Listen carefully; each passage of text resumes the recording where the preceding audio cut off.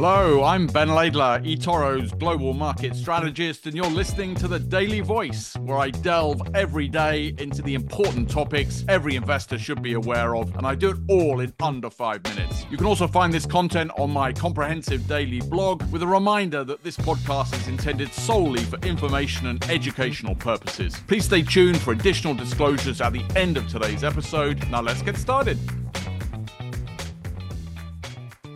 Hi everybody, welcome back to The Daily Voice. So our two topics today are firstly, today's leap day and why it matters just a little. And secondly, the more important Fed favorite PCE inflation number.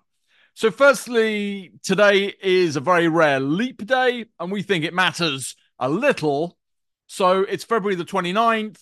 This is the extra day we receive once every 4 years to realign with the solar calendar. It existed in the Roman Julian calendar. It was refined in the 1582 Gregorian calendar that we still use today. And it's a minor but real disruption for companies and markets for 5 reasons. For reporting company earnings, you get an extra day. That boosts revenues by something like 1%. It's secondly a problem for any comparable figures like same-store sales numbers, which may need to be adjusted. Thirdly, human resources will need to change payroll, especially for non-salaried staff, which is really relevant in industries like retail and construction. Fourthly, accountants will need to tweak depreciation and amortization calculations. And fifthly, bondholders will get an extra day of interest, and many bonds will adjust their yield to maturity numbers. Also, it's typically been a poor day for markets, though it does make for a better year, maybe as it also aligns with the US presidential election calendar. And then finally, this leap day is also just a reminder of where we were this time 4 years ago, starting to deal with the first COVID lockdowns, with stock markets plunging, and authorities readying for historically enormous levels of intervention. The second thing we're looking at is today is US PCE inflation day. This is the Fed's favorite measure of prices, and inflation in our mind remains the most important number in markets today. So the consensus is for a short-term acceleration, following what we saw in the main January consumer and producer price reports from 2 weeks ago, with the estimates set for a chunky 0.4% rise versus last month. But the year-over-year number should give some reassurance as it takes another leg lower to 2.4% and remains well off its 2022 highs of 7%.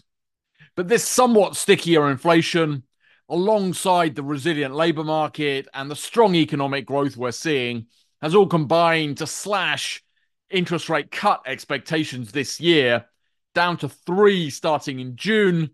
And this is now in line with the Fed's latest dot plot projections.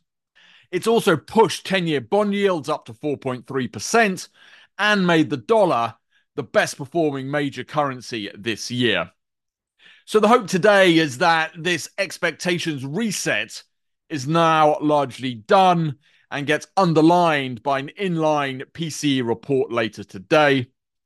If we're wrong, then stocks which have basically ignored this inflation and rate cut reset so far, given the strength in big tech, may see a little bit of volatility and profit taking. So that's it. Please like and subscribe us. Go to eToro Plus to see the research, and we'll chat again tomorrow. Thanks very much. Bye.